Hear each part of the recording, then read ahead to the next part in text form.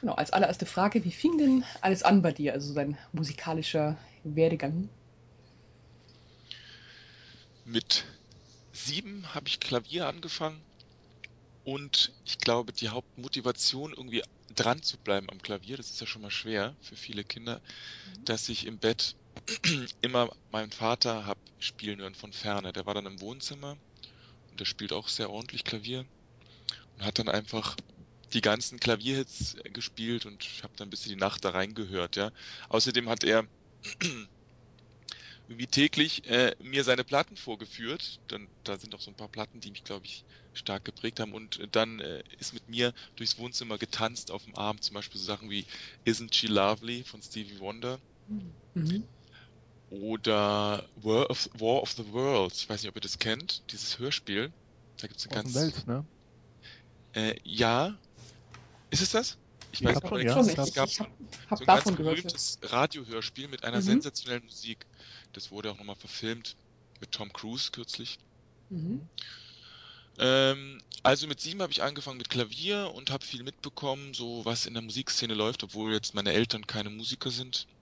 Mein Vater ist Arzt, meine Mutter Lehrerin. Ähm, Dann habe ich mich in der Schule immer sehr engagiert an den Musikabenden, das waren so die Highlights. Und da war ich dann mit ein paar anderen Jungs und Mädels, wir waren dann so die Lokalmatadore, ja, wenn man mit Musik sich gut auskennt, dann rockt man so die Musikabende durch. Aber später im Studium ist man dann unter Gleichgesinnten und dann ist man nicht mehr so der Einzige, der da Mhm. was macht. Ich hatte dann relativ früh entschieden, dass ich Tonmeister werden will, weil war immer so Computerfreak und mit MIDI, die ersten Computerentwicklungen habe ich auch extrem mitbekommen. DX7, solche Synthesizer. Mhm. Also ich wollte immer Tonmeister werden, hab dann, weil das ein sehr schweres Studium ist, an der HDK, hieß sie damals, heute heißt sie UDK in Berlin, habe ich ewig lang mich vorbereitet. Da werden dann irgendwie von 80, 100 Bewerbern 3 genommen. Das war so ein riesen Mysterium um diese Aufnahmeprüfung. Mhm. Die habe ich dann mit Freunden vorbereitet und dann auch bestanden zum Glück und parallel noch Schulmusik studiert. Mhm. In der Schulzeit war ich immer irgendwie mit Bandsachen beschäftigt, habe mich mit Saxophon habe ich mich befasst und auch Kontrabass. Gitarren AG, all dieser Kram. Also war so recht straight mit der Musikbeschäftigung. Mhm. Oh. und was war dein erstes Projekt als Filmmusikkomponist? Ja, Filmmusik ist mir schon immer aufgefallen, habe ich auch extrem geliebt und habe auch gemerkt, dass die irgendwie eine ganz spannende Bedeutung hat im Film. Mhm. Also für Mhm. mich eine sehr wichtige. Ähm, richtig zur Filmmusik bin ich dann eigentlich erst gekommen. Ich erzähle noch über mein erstes Projekt. Durch einen wahnsinnigen Frust plötzlich mit diesem Tonmeisterstudium. Das ist ja ein sehr spezialisiertes, sehr seltenes Studium. Mhm. Im Prinzip ist man als Tonmeister der die Noten mitliest bei klassischen Aufnahmen und dann wie ein Musiker mit den Musikern bespricht, wie sie, ja, wo jetzt Fehler waren oder wie sie die Interpretation verbessern können. Natürlich soll der Tonmeister auch die Mikrofone richtig aufstellen. Da gibt's dann riesen Theorien und auch bisschen Homöopathie sozusagen, was man da machen kann, wenn man die Mikrofone verschiebt. Aber letztendlich hatten am meisten Spaß die Musiker, die unten waren im Studio, ja. Ich war oben in diesem Aufnahmekontrollraum. Die hatten den Spaß und ich so, Scheiße, ich bin eigentlich nur dabei, deren Spaß noch zu verbessern, indem Mhm. ich die Aufnahmen möglichst gut mache, ja. Dann war ich so richtig krass deprimiert. Also so richtig mit Tinnitus, ist ja naheliegend, da hatte ich so ein Ohrenrauschen und Piepsen. Oh. Ähm, hat sozusagen mein Körper mir auch gesagt, vielleicht muss man noch mal ein bisschen weiter gucken. Ja, ich habe zwar die Tontechnik geliebt, wie gesagt, und dann kam durch Zufall kamen so Gastvorlesungen von N.J. Schneider, kam als Gastreferent an die HDK Mhm. und hat wahnsinnig einnehmend und charismatisch und begeisternd aus seinen Filmprojekten berichtet. Ich habe das eigentlich mehr so einfach mal so mitgenommen, um vielleicht einen Schein zu machen. Ich habe ja neben dem Tonmeisterstudium auch Schulmusik studiert und musste da auch Scheine machen, damit ich die Vorprüfung bekomme. Und der Ennard Schneider hat dann berichtet, er wird jetzt eine Filmmusikklasse eröffnen in München. Das war dann irgendwie so die Rettung für mich. Denn, was ich jetzt noch nicht berichtet habe, aus lauter Frust eben vor diesem falschen Bild eines Tonmeisters, was ich hatte, ja, für mich war das eigentlich so der Superstar in der Musikszene, der Tonmeister. Klingt schon so irgendwie so ganz groß. Und eben auch, weil so wenige ins Studium kamen, hat es so eine Faszination für mich. Wie auch immer, ich habe dann das Studium komplett gewechselt, bevor ich eben den Ennard Schneider kennengelernt habe und habe noch Architektur studiert. Das war für mich so naheliegend, nachdem ich dann tatsächlich den Medizinertest noch gemacht habe. Dann habe ich noch überlegt, Jura studieren, alles aus diesem Frust heraus, ganz witzig. Dann bin ich bei Architektur gelandet, das war so am nächsten vielleicht noch bei der Musik, man komponiert dann auch die Werke und es ist kreativ. Das war auch eine ganz tolle Zeit bei Matthias Sauerbruch, das war mein Professor an der TU, der jetzt zum Beispiel hier in München dieses eine Museum gebaut hat, die Sammlung Brandhorst. Kennt ihr vielleicht, das ist dieses bunte Museum in München. Sagt mir was, ja. Ja, also ein ganz berühmter Architekt. Okay, dann ging es halt weiter mit dieser Vorlesung von Ennard Schneider und er hat eben akquiriert, wer Lust hat, kann da mal die Aufnahmeprüfung machen in München. Das fand ich dann irgendwie ganz cool und habe angeregt dadurch dann auch schon Kontakt aufgenommen mit der Hochschule für Film und Fernsehen in München. Und weil bei uns hing ein Zettel an der HDK Berlin, wer hat Lust, Filmmusik zu machen. Das fand ich dann irgendwie spannend. Das war interessanterweise die Jasmin Schamdereli. Ich weiß nicht, ob ihr die kennt. Die hatte kürzlich den super Kinohit Almanja, der über 1 Million Zuschauer bekommen hat. Und ihr Film, das war nur so eine Regieübung, die habe ich dann von fern in Berlin gemacht und dann auch in die Mappe für die Aufnahmeprüfung bei Ennard Schneider gelegt. Ja, die Aufnahmeprüfung lief dann gut, zum Glück. Wir waren insgesamt 6 Studenten. Einige sind auch ganz gut jetzt im Geschäft. Und ja, so ging es dann weiter erstmal in München. Oh. Ja, wer waren die anderen? Wer das war? Ja, zum Beispiel Annette Fox. Das war auch erster Jahrgang. Wobei sie aufgrund ihres Alters und ihrer anderen Studien, die sie schon hatte, dann auch höher gestuft wurde. Also die meisten von uns alle fingen entweder an als Drittsemester oder als Sechstsemester. Einfach weil alle schon so viel Erfahrung hatten. Dann, wer auch noch zu tun hat aktuell im Filmgeschäft, ist der Andreas Weidinger, der macht viele Fernsehsachen. Ja, den kennen wir schon. Ja. Den kennt ihr auch schon. Und Rainer Bartesch kennt ihr vielleicht auch, der ist auch ganz gut dabei. Die anderen sind, glaube ich, eher entweder ausgestiegen oder machen dann doch nicht mehr Filmmusik. Ja, das sind die von dem wirklich ersten Semester an der Musikhochschule München, Fachbereich Komposition für Film und Fernsehen. Jetzt heißt der Studiengang übrigens Komposition für Film und Medien. Aha. Ganz gut, ja. Wow. Also dein erstes Projekt war dann quasi dieser kleine Film da, oder? Also so quasi dann die Mappe mitgelegt hast. Das war mein erstes Projekt und noch ein zweites, das war Doom 3. Doom ist so ein ganz stranges Computerspiel, eigentlich eins der ersten Ego-Shooter. Und ein Filmstudent, ich glaube aus Köln, ich weiß gar nicht mehr, wie ich den kennengelernt habe. Schlösser hieß der mit Nachnamen, die Vornamen habe ich schon vergessen. Der hat dann eben so wie so eine Point-of-View-Kamera so einen kleinen Film in diesem Sinne eines Ego-Shooters gemacht. Das war eigentlich ganz cool auch, weil so kam ich auf so Action-Musikexperimente. Ich habe dann für kleinere Filme auch Vertonungen gemacht, zum Beispiel für Thor Freudenthal, der jetzt in Los Angeles eine ziemlich große Regienummer ist, der mich übrigens auch versucht, immer wieder einzubringen, aber es ist gar nicht so leicht, wenn man nicht LA Resident ist, also wenn man nicht da wohnt. Dann sind die so knatschig, die Produzenten. Mhm.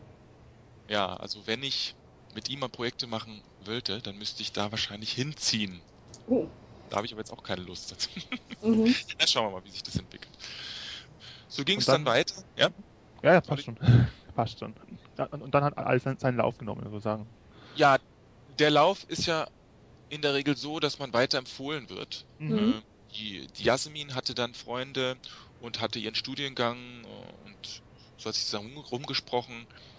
Dadurch, dass es auch in München jetzt noch nicht so wirklich Filmkomponisten gab, mangels eben einer Filmmusikklasse, Mhm. konnte ich dann ziemlich viele Studentenfilme machen. Ich mache sogar jetzt noch hin und wieder mal Kurzfilme, wenn der Film irgendwie vielversprechend ist. Mhm. Und ja, so hat sich das dann rumgesprochen. Ich habe nie wirklich Akquise gemacht, weißt du, so mit CDs rumschicken oder damals, ja, CDs waren es schon, oder DVDs, weil irgendwie klappt es gar nicht. Ja, man muss eigentlich auf die Mundpropaganda warten und das lief dann ganz gut. Und dann sind die Studenten mit mir mitgewachsen, genauso wie zum Beispiel jetzt aktuell Felix Fuchssteiner, für den ich auch ziemlich früh schon erste Kurzfilme gemacht habe. Und bei einigen hat man dann das Glück, dass auch wirklich ein Regisseur oder eine Regisseurin aus denen wird. Mhm. Ich habe letztens mal so für mich gezählt, dummerweise ist die Quote, ja, so von 10 Regiestudenten werden 1 bis maximal 2 Leute dann wirklich einigermaßen erfolgreiche Regisseure. Also schon eine harte Sache. Mhm. Gibt vielleicht zu viele Regisseure. Wäre eine Möglichkeit, ja. Aber gut, ich meine, klar, so, wenn es auch nur gut geben würde oder große, wäre es irgendwie dann auch, keine Ahnung, langweilig. Ja. Weiß ich nicht. Also, ich meine, klar, dass es nicht einfach ist, irgendwie auch logisch, weil das Publikum ja immer abhängig ist. Es muss ja auch nicht jeder jetzt einen Blockbuster oder einen großen Kinofilm dann machen. Mhm. Aber auch in der Fernsehlandschaft ist die Konkurrenz für Regisseure, sicher auch dann für Filmkomponisten, recht groß. Man muss schon so ein Ego haben, um immer wieder klarzustellen, dass man das kann. Als Regisseur jetzt. Und hast du es als Komponist? Ja, ich glaube, da braucht man es nicht so stark, weil da schneller erkannt wird, der kann das, der ist zuverlässig, was sehr wichtig ist. Und der Komponist geht auch gut und sinnvoll auf Änderungswünsche ein. Mhm. Das finde ich zum Beispiel, oder das fände ich als Regisseur das Interessanteste. Wie versteht der Komponist, ohne dass ich jetzt Musiksprache spreche als Regisseur, wie versteht er meine Wünsche, Musiken zu ändern? Mhm. Das ist auch der Grund, warum ich so Pitches überhaupt nicht mag. Ja? Pitches sind ja so wie Wettbewerbe. Da werden mehrere Komponisten, ihr wisst, ich sage jetzt vielleicht für die Zuhörer, werden mehrere Komponisten eingeladen, mal so für eine kurze Szene, 3 bis 10 Minuten eines Films, mal so eine Probemusik zu machen und dann der irgendwie am besten getroffen hat, die Komposition zu diesem Film, der kriegt dann den ganzen Job. Mhm. Aber was nicht klar ist, wie eben im Verlauf der Zusammenarbeit dann der Komponist funktioniert, in Anführungsstrichen. Ja. Kann er jetzt wirklich auf Änderungswünsche eingehen oder ist er vielseitig genug, dann die anderen Szenen auch noch gut zu machen im Film? Also quasi ist dann dir am liebsten so nach dem Motto, der Regisseur kommt dann quasi auf dich zu und sagt, hier, Film, lies mal durch, kannst du das machen? Ja, so, also die meisten Sachen, die meisten Jobs entstanden jetzt entweder durch ein Zusammenaufwachsen, also dass ich die Leute einfach sehr früh schon kannte, für die Kurzfilme gemacht habe oder Werbespots oder so und dann haben sie halt auch mal ein Fernsehprojekt oder sogar ein Kinoprojekt. Oder dass wiederum die ihren Kollegen sagen, mit dem kann man das machen, macht es unbedingt mit dem. Denn dann den Kollegen vertrauen die dann viel stärker als irgendwie so eine Pitch-Runde. Ja, was ist denn dein Lieblingsinstrument? Lieblingsinstrument ist natürlich erstmal das, was ich selbst am besten spiele, nämlich Klavier. Mhm. Damit bin ich aufgewachsen und finde auch, dass dadurch, dass man Klavier sowohl Melodien spielen kann, als auch perkussiv benutzen, ist für viele ja auch wie ein Perkussionsinstrument, als auch die Harmonien greifen kann, das ist einfach das perfekte Instrument. Ja. Nicht umsonst wird es auch so oft benutzt in den Kompositionen. Mhm. Jetzt von den sonstigen Instrumenten habe ich speziell jetzt für mein letztes Projekt, also für Rubinrot, das Kontrafagott neu kennengelernt. Das ist eigentlich meine Schwester, die spielt selbst Violine an der Staatsoper hier in München. Sie hat mir einen ganz tollen Kontrafagottistenwitz erzählt. Mhm. Den muss ich kurz erzählen. Also wird ein Kontrafagottist gefragt, spielen Sie mal einen Ton? Ein tiefes F? Ja, okay, dann spielen Sie vielleicht ein G. Na, spielen Sie auch, was Sie wollen. Also das ist so das Klischee, dass ein Kontrafagott eigentlich nur so Sounds bringt, gar keine wirklichen Töne. Mhm. Aber so ist es gar nicht. Es ist wesentlich tiefer als normales Fagott Mhm. und kriegt ist perfekt, finde ich, für Kino, weil es so einen tiefen Sound erzeugt, der dann auch den Subwoofer fast schon anregt. Und das war so für mich das Fundament der Musik jetzt in Rubinrot. Gerne mag ich auch Cello, obwohl irgendwie zu viele das gerne mögen, deswegen nenne ich es gar nicht so gerne. Mhm. Dann schon wieder Fagott, aber das normale Fagott, nur nicht in der normalen Lage. Da klingt es für mich so ein bisschen großväterlich. Stellt ja auch den Großvater da in Peter und der Wolf. Mhm. Klingt fast so ein bisschen altbacken, aber in den Tenorlagen, also in den hohen Lagen, klingt ein Fagott wahnsinnig schön, ja fast schon wie ein Saxophon. Und sonst mag ich sehr gerne auch synthetische Sounds. Aus dem Synthesizer oder irgendwelche experimentellen Sachen. Und wer sind deine musikalischen oder persönlichen Vorbilder? Ja, als persönliches Vorbild habe ich wahrscheinlich noch nie genannt, aber ist insgeheim dann doch manchmal auch mein Professor, der N.J. Schneider. Es liegt daran, dass er uns im Studium, das ist auch das, was mir am meisten noch so im Kopf geblieben ist, der ziemlich hartes Arbeiten uns vorgelebt. Der Typ ist irgendwie, glaube ich, 24 Stunden am Tag mit seinen Kompositionen beschäftigt und ohne schlapp zu machen. Und manchmal braucht man eben auch diese Kraft, um so ein großes Projekt zu stemmen. Also diese Selbstdisziplin habe ich, glaube ich, gut von ihm selbst mitbekommen, von meinem Professor. So im Musikbereich, klar, muss man einfach immer wieder John Williams nennen, weil er der Gott ist der Melodien. Er schafft einfach extrem tolle Ohrwürmer, ohne dass sie billig klingen.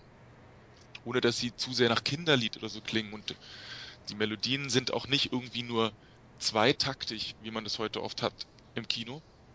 Also ganz kurze, fast nur so Motive, die dann immer wieder wiederholt werden, sondern die gehen über 8 oder 16 Takte. Man kann sie sich trotzdem merken.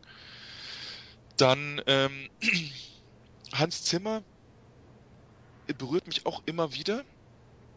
Am meisten, ja, der macht halt eher kürzere Melodien, aber es klappt dann doch ganz gut, dass sie irgendwie einen Wert haben, weil er halt im Bereich Audiotechnik und er ist sozusagen der Tonmeister auch der Komponisten. Für ihn zählt ja die Produktion der Musik mindestens so viel wie die Komposition. Also, dass es einfach toll klingt. Dann Christoph Beck, ich weiß nicht, ob ihr den kennt. Ja. Der hat ein paar Soundtracks rausgebracht, die höre ich mir immer wieder an. Sentinel zum Beispiel, ist der Wahnsinn, wie das klingt. Also von der Produktionstechnik auch, von den Ideen. Und Elektra finde ich auch einen ganz tollen Soundtrack von ihm. Das ist Percy Jackson zum Beispiel oder Buffy. Ja, sowas auch, die Fernsehsachen. Meine erste Schallplatte, ist vielleicht noch ganz witzig, weil irgendwie das prägt einen ja auch dann fürs ganze Leben, war von Kraftwerk Die Menschmaschine. Das ist dieses rote Album. Das finde ich auch ein Meisterwerk irgendwie in der Musikgeschichte. Die Platte ist ja in den 70ern entstanden Und selbst heute noch kommen kaum Leute an diesen Elektrosound dran. Oder anders gesagt, was jetzt so als Elektro in den Diskos läuft, klingt einfach immer noch wie Kraftwerk und längst dann nicht mal so gut. Ne? Mhm. Also Kraftwerk würde ich auch so als meine Hauptvorbilder sehen. Strawinsky ist aus dem klassischen Bereich für mich der Gott der Instrumentation und Orchestration. Von dem hat ja sicher auch John Williams viel gelernt.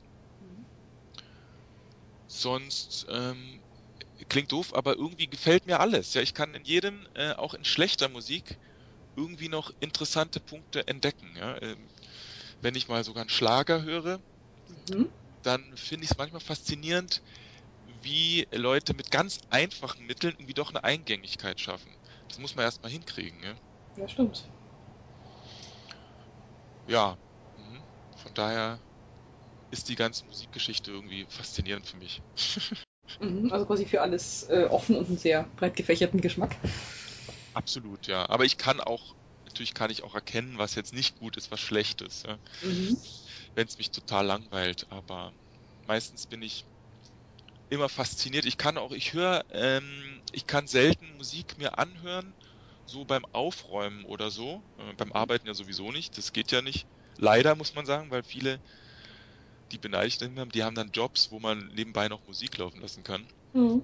Aber selbst wenn ich jetzt irgendwie die Küche aufräume oder mein Zimmer oder so, bin ich so abgelenkt, dass ich dann fast so erstarre, ja, weil dann wie so freeze, Oh.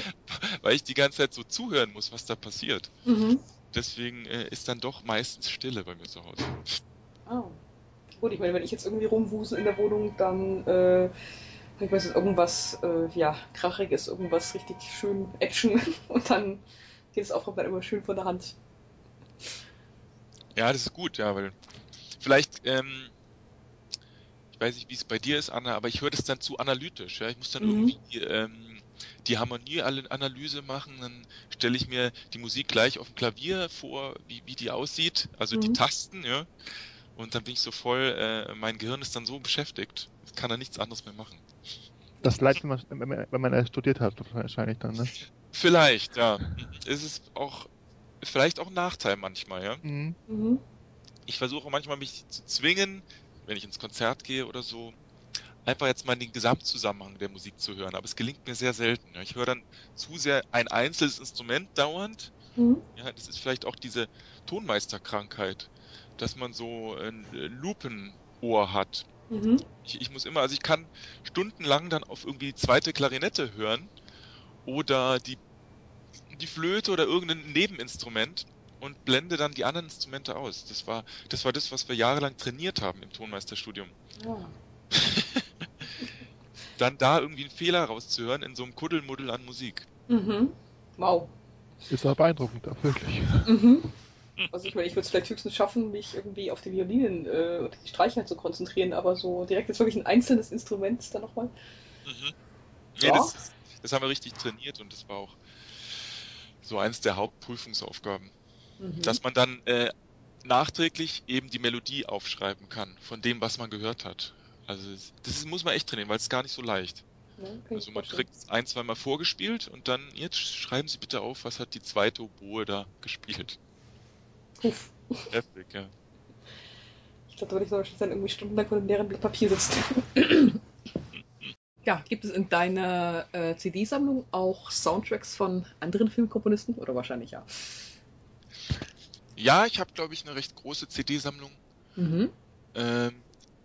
die ich auch gerne dann mal wieder hervorhole. Jetzt muss ich überlegen, was mich kürzlich fasziniert hat. Ja, irgendwie Musiken, die dann ein bisschen anders sind als das, was man die letzten Jahre im Kino gehört hat, die begeistern mich dann auch. Jetzt zum Beispiel was ganz anderes, Drive. Ich weiß nicht, ob ihr den Film kennt, das ist ein ziemlich brutaler Autofilm Mhm. mit einem sehr 80er Jahre lastigen Elektropop-Soundtrack. Mhm. Das fand ich irgendwie gut, mal sowas zu hören, was ganz anderes. Dann kann man immer wieder hören Thomas Newman, American Beauty. Das hat auch sehr stark, muss ich sagen, leider, die Filmmusikkomponisten geprägt. Also es gibt zu oft Leute, die sich daran zu stark anlehnen, ja, an diese Sounds, die jetzt der Thomas Newman geschafft hat, die ja eigentlich für ihn sprechen. Dann Danny Elfman ist mir auch sehr wichtig, den man, was schon toll ist, man kann ihn sehr schnell erkennen, finde ich. Es liegt vielleicht auch an seinen Sopranchören, die er drauf drin hat, die Melodie mitsingen. Edward Scissorhands, da ist es so entstanden. Ja, am liebsten habe ich Soundtracks, wo man die Handschrift erkennt, also wo klar ist, dass das ist auch noch der Komponist. Das gibt es auch bei James Horner. Eine CD, die mich wahnsinnig begeistert hat, schon zu Studienzeiten, die ich auch immer wieder hören muss, kennen kaum Leute, Spitfire Grill. Den kennen wir. Den kennen wir sehr gut. Ja. Die ist wahnsinnig schön und ist ein Lehrstück für Filmkomponisten, weil sie eine ganz bestimmte Harmonik hat, die in der Melodie, die einfach so wahnsinnig Amerikaner, das ist nennt man so bestimmte Musikstil, Amerikaner, so einen amerikanischen Sound hat, durch eine bestimmte Skala auf dem Klavier, die er benutzt. Ja? Er benutzt nämlich die übermäßige die übermäßige Quarte als Melodie, und das haben danach dann so viele Leute nachgemacht, um diesen klassischen schwebenden Sound zu bringen in den Melodien. Dieses offene, wo man nicht genau weiß, ist es nun Moll oder Dur. In den Kirchentonarten würde man es als phrygisch benennen.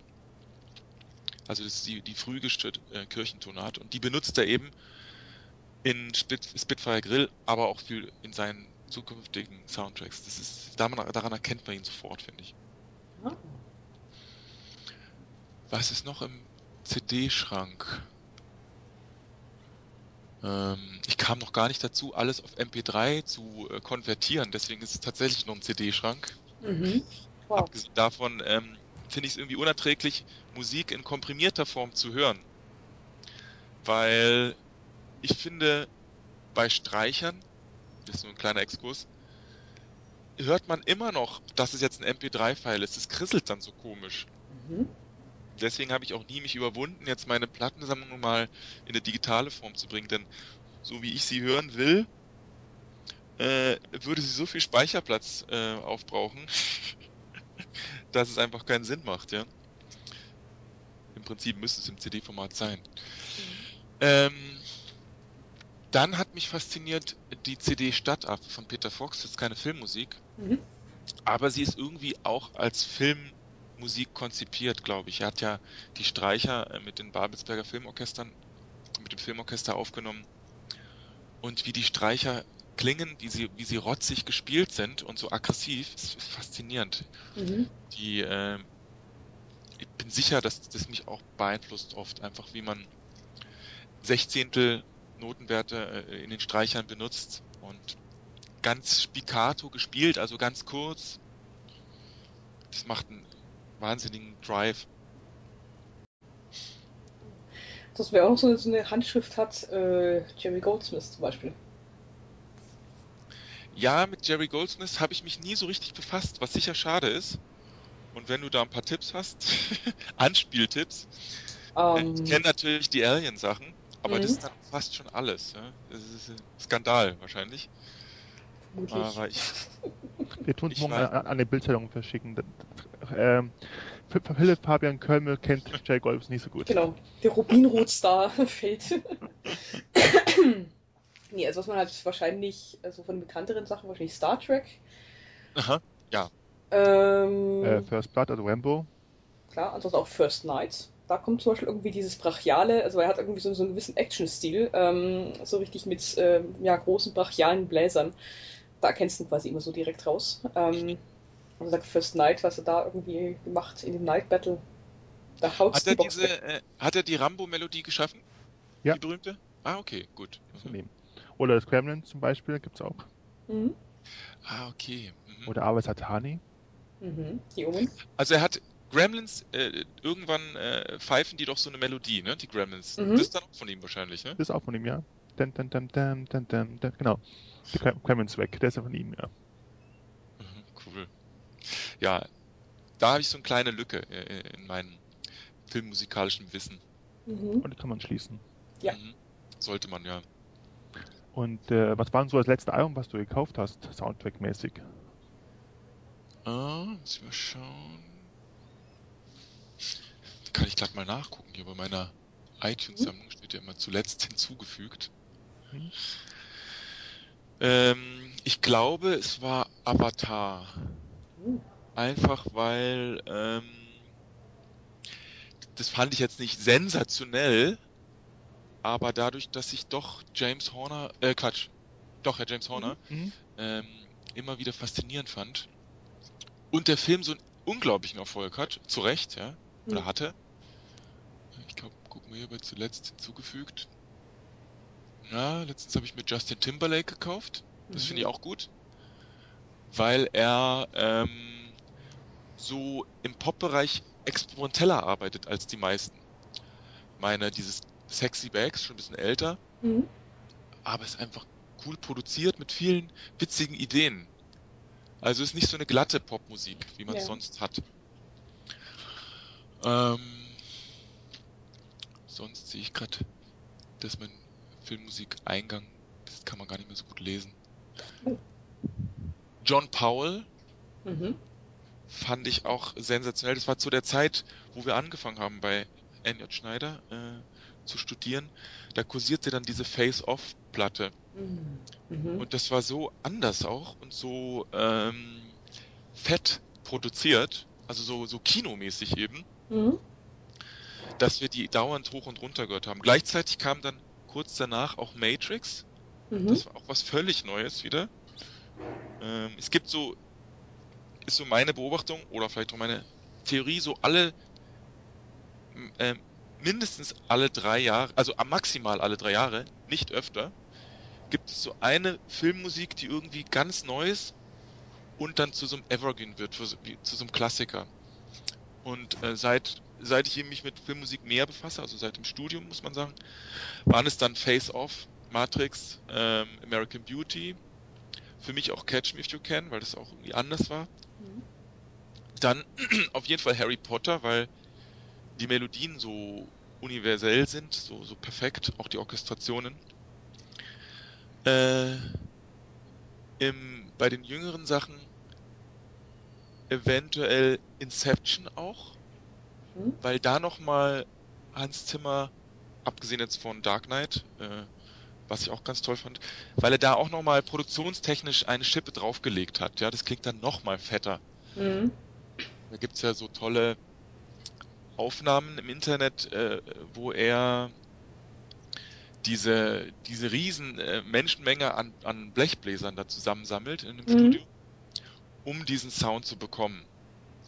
Und das hat mich dann auch wieder irgendwie, dieses Bild fand ich so faszinierend, dass ich auch jetzt für Rubinrot zum Beispiel dem Orchester gesagt habe, ich brauche besonders viele Blechbläser, weil ich einfach so einen ganz fetten Blechbläser-Sound haben wollte. Dann habe ich dann auch tatsächlich 6 Hörner bekommen, was schon selten ist. Meistens hat man 2 oder 4. 3 Trompeten, 4 Posaunen. Da hat man auch in der Regel maximal 2. Und dann noch eine Tuba. Und das war im Nachhinein dann auch eine gute Entscheidung, so viele Blechbläser zu nehmen. Angeregt eben durch dieses Video von Inception. Gut, ansonsten von Hans Zimmer faszinierend finde ich halt den Dark Knight, dieses verzerrte Cello. Absolut. Da gibt es ja auch die tollen Bilder, wie er mit diesem Elektro-Cellisten. Martin Tillman, glaube ich, ist es. Ja. Nee, das ist der Analog-Cello spielt. Ach. Den hat er aber auch öfter. Das ist, glaube ich, Schweizer oder Österreicher sogar, ne? Dieser Tillmann. Wie sie da ewig rumprobieren, einfach nur mit diesem Glissando, also diesem, der linke Finger bewegt sich nur so hoch und runter am Griffbrett und dazu das schnelle Tremolo. Das gab es zwar schon immer, diese Technik, aber er hat es dann einfach neu entdeckt und festgelegt, dass das den Bösen in Dark Knight eben darstellen soll, ja. Das ist faszinierend, wie man darauf kommt. Das ist schon genial. Für das Ganze wurde dann, glaube ich, noch durch einen Verzerrer gejagt, noch mit ein paar Sounds unterlegt. Also mal irgendwie auf der DVD ist ja das Making-of dann zur Musik dabei. Einfach nur wow. Was ich Ja, erst mal gehört habe, dachte ich mir, was ist das für ein Instrument und was hat er ihm angetan? Also, ja, es war dann ganz interessant zu sehen dann auch. ja, es ist dann auch im Nachhinein für den Joker, also diese Figur wird ja dargestellt Mhm. durch dieses verzerrte Cello-Tremolo. Mhm. Tremolo ist eben diese zitternde Handbewegung der rechten Hand des Bogens. Mhm. Ich könnte mir auch überhaupt keine andere Lösung vorstellen, aber man muss sie halt finden, diese Lösung. Das ist faszinierend. Es ist keine Musik, es ist ja so ein Sound. Mhm. Ähm, ja, toll, dass man, wenn man so kreativ ist, um sowas zu entdecken. Mhm. Ja. Das sind so die Soundtracks, glaube ich, die in den letzten 10, 15 Jahren uns Filmkomponisten am meisten beeinflusst haben. Mhm. Was denkst du denn, ist das Komponieren von Musik mehr Handwerk oder Kunst? Ich sehe mich als Kunsthandwerker. Mhm. Also das ist jetzt keine Mischung aus beiden Begriffen, aber es ist näher am Handwerk als an der Kunst. Ich weiß, viele wären dann gerne so die großen Künstler, Mhm. aber die Künstler sind für mich die Leute ja, aus den letzten Jahrhunderten, die klassische Musik für die Bühne geschaffen haben und auch dann irgendwie einen neuen Stil entwickelt haben. Also ich sage jetzt wir, die Filmkomponisten, bedienen uns ja eigentlich nur aus diesem alten Sammelsurium an Stilistiken, gerade die Spätromantik oder auch die neue Musik. Aber irgendwie war alles schon mal da. Ja? Jetzt sind wir keine wirklich innovativen Leute. Aber es ist trotzdem ein Kunsthandwerk insofern, dass man sein Handwerk können muss. Mhm. Also wie ein Schuster, auch wie ein Bäcker oder wie kompliziertere Handwerke wie ein Uhrenmacher, muss man erstmal ewig lang trainieren, um das so einigermaßen hinzubekommen. Und zu dem Handwerk gehört dann im Vergleich jetzt zu den autonomen Komponisten. Autonom heißt, dass sie jetzt nicht für was komponieren, sondern einfach nur für die Bühne. Im Vergleich dazu braucht man eben nicht nur ein Musikverständnis und Kompositions- und Orchestrierungskenntnisse oder Fähigkeiten, sondern man muss auch dramaturgisch irgendwie peilen, was der Film wo braucht. Und das finde ich auch, daran erkennt man, glaube ich, in meinen Augen auch, wer das irgendwie gut gemacht hat für einen Film. Mhm. Hat er die Handlung auch irgendwie bis ins kleinste Mikroatom verstanden, ja? Mhm. Und kann er sich dann gut drauflegen mit seiner Musik. Also das gehört dann auch zu diesem Kunsthandwerk. Aber letztlich ja, ich sehe mich weniger als Künstler als mehr als Handwerker. Ja, so würde ich es definieren für mich. Mhm. Und worin liegt für dich die Faszination für Filmmusik? Faszinierend finde ich zum einen, dass man automatisch und ohne Hinzutun ein Riesenpublikum hat dann. Mhm. Also sei es nun für Fernsehen oder auch für Kino, wenn man Glück hat und es war jetzt kein Flop. Man kriegt also Leute, die diese Musik zumindest wahrnehmen, geschenkt mit. Ja? Die kriegt man durch die Popularität des Films, muss man auch so ehrlich sagen. Ja? Mhm. Dass man einfach Fans auf Umwegen generiert. Ja? Faszinierend finde ich aber auch an der Filmmusik, dass sie technisch gesehen ganz weit gehen kann durch die Studiotechnik und dann auch diese 5.1 Beschallung im Kino. Also da kann Mhm. man viel mehr machen, als was man sonst eben auf der Bühne sieht und auch viel experimenteller arbeiten. Und die Verbindung zwischen eben was Visuellem, also den Bildern eben und der Musik, greift dann eben so viel Sinne auf in einem Menschen, dass man einfach gefesselt sein muss. Ja. Mhm. Im Konzert bin ich auch gefesselt von der Musik, aber schweift dann auch mal so ab. Irgendwie guck mir oben die Lampen an oder wie der Balkon aussieht, die Loge 1, 2. Mhm. Im Kino, und wenn ich jetzt ins Museum gehe, nur um jetzt die visuelle Kunst mal die pure zu nehmen, dann ist es auch toll, faszinierend oft, aber irgendwie nicht emotional so aufwühlend. Ja? Und wenn man beides hat, dann ist es der volle Impact eben.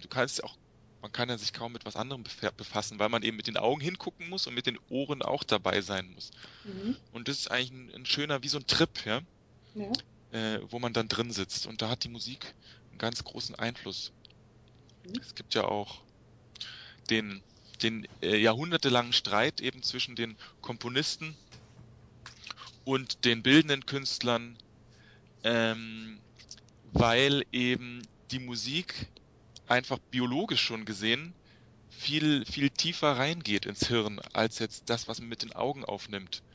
Da haben wir als Komponisten ein bisschen, muss man sagen, so einen Vorteil, weil wir viel fieser, könnte man fast schon Mhm. sagen, den Menschen berühren können, ja, ohne dass wir jetzt direkt was dafür können. Natürlich kann man aus der Trickkiste weiß, welche Akkorde irgendwie traurig machen und welche fröhlich, aber letztendlich hat die Musik eben so eine Wirkung auf den Menschen, dem man sich kaum entziehen kann. Ja, nicht umsonst haben viele das dann auch genutzt für sich, die Werbung in erster Linie, die Mhm. auch stark mit Musik arbeitet. Dann das Dritte Reich, ja, hat Mhm. auch stark mit Musik beeinflusst, die Menschen, sehr erfolgreich. Ja, und so siegt dann am Schluss, muss man sagen, leider für die bildschaffenden Menschen dann über die Bilder. Mhm. Das ist das Tolle. Und was inspiriert dich? Jetzt für die Filmmusik auf jeden Fall natürlich der Film. Also man muss sagen, dass ohne den jeweiligen Film wäre die Musik ja auch nicht entstanden. Mhm. Also auch wie jetzt die jeweilige Filmmusik ist oder wie sie klingt oder ob sie gut ist oder schlechter, hat alles am Schluss mit dem Film auch zu tun. Weil wenn ich jetzt Musik direkt mache für einen Film, dann lasse ich immer natürlich die Bilder laufen und auch immer den Dialog und die ersten Geräusche, die jetzt da mitgeliefert werden. Und bis zur letzten Kompositionsphase, also bis zur Orchestration, wo jetzt alles schon abgenommen ist, lasse ich auch immer diesen O-Ton mitlaufen. Also das brauche ich auch, um die Verbindung zum Film zu spüren und auch um ständig da Inspiration zu haben. Wie spricht jetzt der Schauspieler? Ist er erregt oder laut oder leise? Also der Film selbst inspiriert mich immer. Das ist auch, finde ich, das Glückliche gegenüber jetzt der Komposition ohne Grund, also für die Bühne nur, Mhm. was ich auch manchmal mache, aber da muss ich mich oft dann auch motivieren, weil eben es nicht so leicht ist, da Inspiration zu finden. Aber was noch außerhalb des Kinos oder des Films inspirieren mich eigentlich immer kreative Menschen, die irgendwie was gemacht haben, muss jetzt gar nicht aus der Musik sein, was ich irgendwie toll finde, ja, irgendwelche Künstler oder Performance-Künstler, Schauspieler, Theaterleute oder was auch immer, oder auch kreative Leute aus der Wirtschaft, aus der Industrie. Könnte man natürlich jetzt Steve Jobs nennen. Mhm. Der hat auch so eine wahnsinnig inspirierende Art, die auch dann auf die Kunst übergeht. Ja? Ästhetik im Industrial Design, wo ja Apple ganz weit oben ist, würde ich auch für mich als Inspiration ansehen, ohne jetzt hier Werbung für Apple zu machen. Oder andere, ja, Autodesign. Bei mir ist es nicht so, wie vielleicht das Klischee, dass man so im Wald spazieren geht und dann die Vögel zwitschern hört und das inspiriert mich dann. Mhm. Das finde ich zwar entspannend, aber ich finde jetzt nicht die Inspiration dadurch. Das ist, unser Professor hat nämlich uns immer gesagt, ja, macht lange Spaziergänge. Mein Vater redet mir das auch immer. Machst du denn Mhm. genug Spaziergänge, um Inspirationen zu finden? Mhm. Das heißt, du gehst wahrscheinlich lieber ins Autohaus, oder? Ich habe nicht mal ein Auto, das ist der Witz. Ah. Aber ich gucke mir gern Design an, also auch Mhm. Architektur. Ich hatte schon erwähnt, dass ich mal Architektur studiert habe. Sowas fasziniert mich, tolle Gebäude. Gibt's ja auch in München jede Menge. Ja, aber eben nicht der romantische Eindruck der schönen Natur und des Mhm. Vögelgezwitschers. Ne? Und was ist das Schönste am Komponieren? eine Sache, die ist eigentlich gar nicht so schön, habe ich Mhm. jetzt für mich neu entdeckt als eigentlich was Schönes. Mhm. Das klingt jetzt sicher bizarr, aber wenn man anfängt mit einem Projekt, fällt man erstmal in ein unglaublich tiefes Loch und hält sich irgendwie für völlig unfähig, hat gleichzeitig noch diesen Riesenberg an Arbeit so vor sich, also für einen Kinofilm zum Beispiel, wenn viel Musik drin ist, Mhm. dann probiert man rum und es klingt alles Murks, es ist alles Blödsinn. Und ich speziell vielleicht, aber ich habe auch irgendwie mit meinen Kollegen mich darüber unterhalten, es geht komischerweise allen exakt so. Gibt es auch schon Artikel im Internet zu finden über dieses Phänomen. Vielleicht geht es auch anderen Künstlern so. Man fällt in diese riesen Schaffensdepression. Ja, es ist wie so ein Kind gebären. Da muss man erstmal durch so einen Schmerz hindurch. Mhm. Dann habe ich eben gedacht, das ist irgendwie ein blödes Gefühl. Das kann doch nicht sein, dass ich jetzt was mache, was eben mit dieser, ich sage jetzt mal auch Schmerz zu tun hat, ja, bis ich dann entdeckt habe, dass diese Phase zwingend ist, um irgendwie was Kreatives, was eine gewisse Größe hat, irgendwie zu erzeugen. Also man muss durch dieses Prozedere hindurch, ja. Ich habe jetzt sogar auch mal Kollegen gehabt, die aufgrund dieser Leidensphase am Anfang einer Komposition dann auch ausgestiegen sind aus dem Job. Denen war das irgendwie zu strange, ja, Mhm. dass es immer kommt. Dass man da immer am Anfang irgendwie vor dem Nichts steht und dann das Gefühl hat, man sei nur ein Würmchen als Komponist. Aber ich finde es inzwischen, ich lehne mich da so richtig gerne rein. Mhm. Und das hört dann auch auf, nachdem ich dann irgendwie so die ersten Cues habe und denke, das finde ich ganz cool jetzt, so geht's dann weiter. Und dann fließt es eigentlich. Dann beginnt so der spaßige Teil der Sache. Man merkt irgendwie, das Feedback ist dann auch gut von den Regisseuren oder Produktionen und dann verschmilzt es immer mehr mit dem Film, was man da so komponiert. Mhm. Ja. Ansonsten, was ich noch schön finde am Komponieren, ist speziell jetzt für Film zu komponieren, dass man dauernd neue Aufgaben bekommt. Mhm. Also von Techno-Musik über die großen sinfonischen Sachen, Kammermusik, dann mal nur eine Gitarre, je nach Budget, aber auch je nach Style des Films. Also man wird dauernd konfrontiert mit der Verpflichtung, sich mit der Musikgeschichte zu befassen oder mit Musikstilen, mit denen man jetzt gar nichts zu tun hatte. Ja? Mhm. Also betrifft jetzt nicht mich, aber es geht von Tango bis Rock'n'Roll, muss man dann immer kurz nochmal so ein Schnellstudium machen, so ein persönliches. Was ist die Essenz dieser Musik? Mhm. Worauf kommt es an, um dann da was einigermaßen Taugliches zu liefern? Oh. Und ja, gibt es auch etwas, was weniger Spaß macht? Mm, ja, nicht so schön finde ich immer die Verhandlungen, Mhm. die Budgetverhandlungen und natürlich auch Gagenverhandlungen. Das zieht sich meistens auch über Wochen, Mhm. dass man dann erklären muss, dass die Musikproduktion einfach auch ein gewisses Budget braucht. Ja? Die Musiker wollen bezahlt werden, die Studios, die Mischung muss gemacht werden, die Noten. Da sind oft irgendwie ewig lange Erklärungen immer nötig, bis dann klar ist, dass es einfach dazugehört, ja, ein gewisses Budget zur Verfügung zu stellen. Also Mhm. da gibt's auch nicht irgendwie Listen oder so, wie beim Arzt vielleicht. Einmal Zahn rausziehen kostet das. Mhm. Man muss Oder also jetzt 5 immer Geigen wieder. kosten so und so viel. Ja, selbst da gibt's viele Variationen. Mhm. Natürlich schlechtere Musiker kosten weniger als bessere, aber mit schlechteren Musikern braucht man eine viel längere Aufnahmezeit und dann ist es irgendwie am Schluss doch wieder das Gleiche, ja? Mhm. Oder vielleicht sogar teurer unterm Strich. Ähm, Es gibt keine Listen, man muss immer wieder neu von Anfang an anfangen, auch selbst abzuschätzen, wie viel man nun selbst als Komponist dann verdienen kann oder möchte. Mhm. Das ist, was immer so ein bisschen nervig ist, was ich auch am liebsten dann nicht machen würde, drückt man sich selbst so ein bisschen drum rum, weil manchmal drückt es dann auch auf die Chemie, auf die Arbeitschemie irgendwie, weil es hat ja jetzt gar nichts zu tun mit der kreativen Leistung. Mhm. Ansonsten, nö, sonst finde ich das meiste eigentlich sehr schön. Man muss bereit sein, viel von seiner Freizeit zu opfern. Das ist dann, ja, kann man auch ein bisschen als unschön sehen. Mhm. Gerade wenn man eine Familie hat, so wie ich, ist dann immer so der Spagat. Ich will natürlich auch viel machen mit meinen Kindern und meiner Frau. Da muss man dann ja irgendwie effektiver arbeiten, dass dann die Zeit gut übrig bleibt. Mhm. Das ist manchmal ein bisschen unschön zu erkennen, dass man dummerweise die Zeit nicht genau abschätzen kann, wie lange ein Projekt immer dauert oder wie lange es dauert, bis man einen guten Einfall hat. Ja? Wenn man Bankmitarbeiter ist, dann hat man vielleicht einen Stoß an Zetteln, den man bearbeiten muss.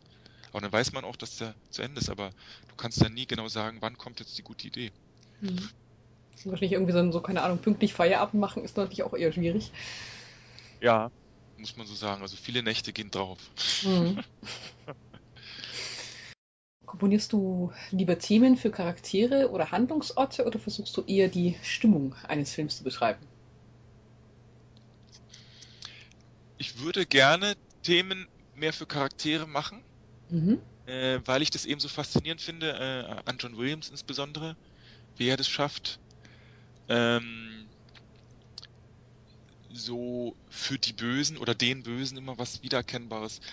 Es sind meistens finde ich dann aber die Themen irgendwie zu schade, um sie jetzt nur einer Person zuzuordnen. Mhm. Das dann eher aus so einer Idee, das könnte jetzt so das Thema für eine Person sein, das benutze ich dann irgendwie im Verlauf der Arbeit dann doch als allgemeines Thema oder auch noch woanders, ja. Mhm. Dann ist es nicht mehr so scharf abgegrenzt, wie ich es eigentlich geplant hätte. Aber im Großen und Ganzen ist es abhängig vom Film. Meistens ist es aber so, dass ich also für bestimmte Stimmungen im Film dann Themen schaffe, Mhm. die dann auch so verwendet werden. Ist es jetzt hier, wird's mysteriös oder wird's böse oder wird's emotional mit Liebe oder so? Das sind so die Themenbereiche, die ich am liebsten dann so versuche durch Themen einen Bogen zu spannen. Und für welches Genre schreibst du am liebsten Musik? Ja, dann doch für so Sachen, die im Fantasy, Action, Märchenhaften sich abspielen. Das liegt daran, weil da die Musik dann auch dann halt eine große Bedeutung hat, also einen Mhm. besonderen Raum, wie eigentlich einer der Hauptdarsteller. Und weil man da auch den Kinosound voll ausnutzen kann. Das ist für mich auf jeden Fall das Lieblingsgenre, wenn man ein bisschen so, wie man sagt, auf die Kacke hauen kann, ja. Mhm.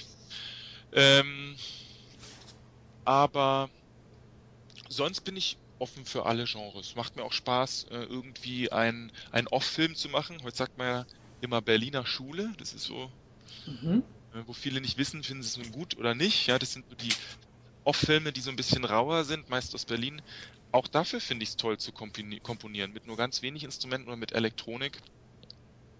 Aber die Königsdisziplin ist dann am Schluss doch immer der große epische Film, wo man dann auch ein Orchester hat. Das ist dann doch meine Spezialität oder auch so mein Ziel. Mhm.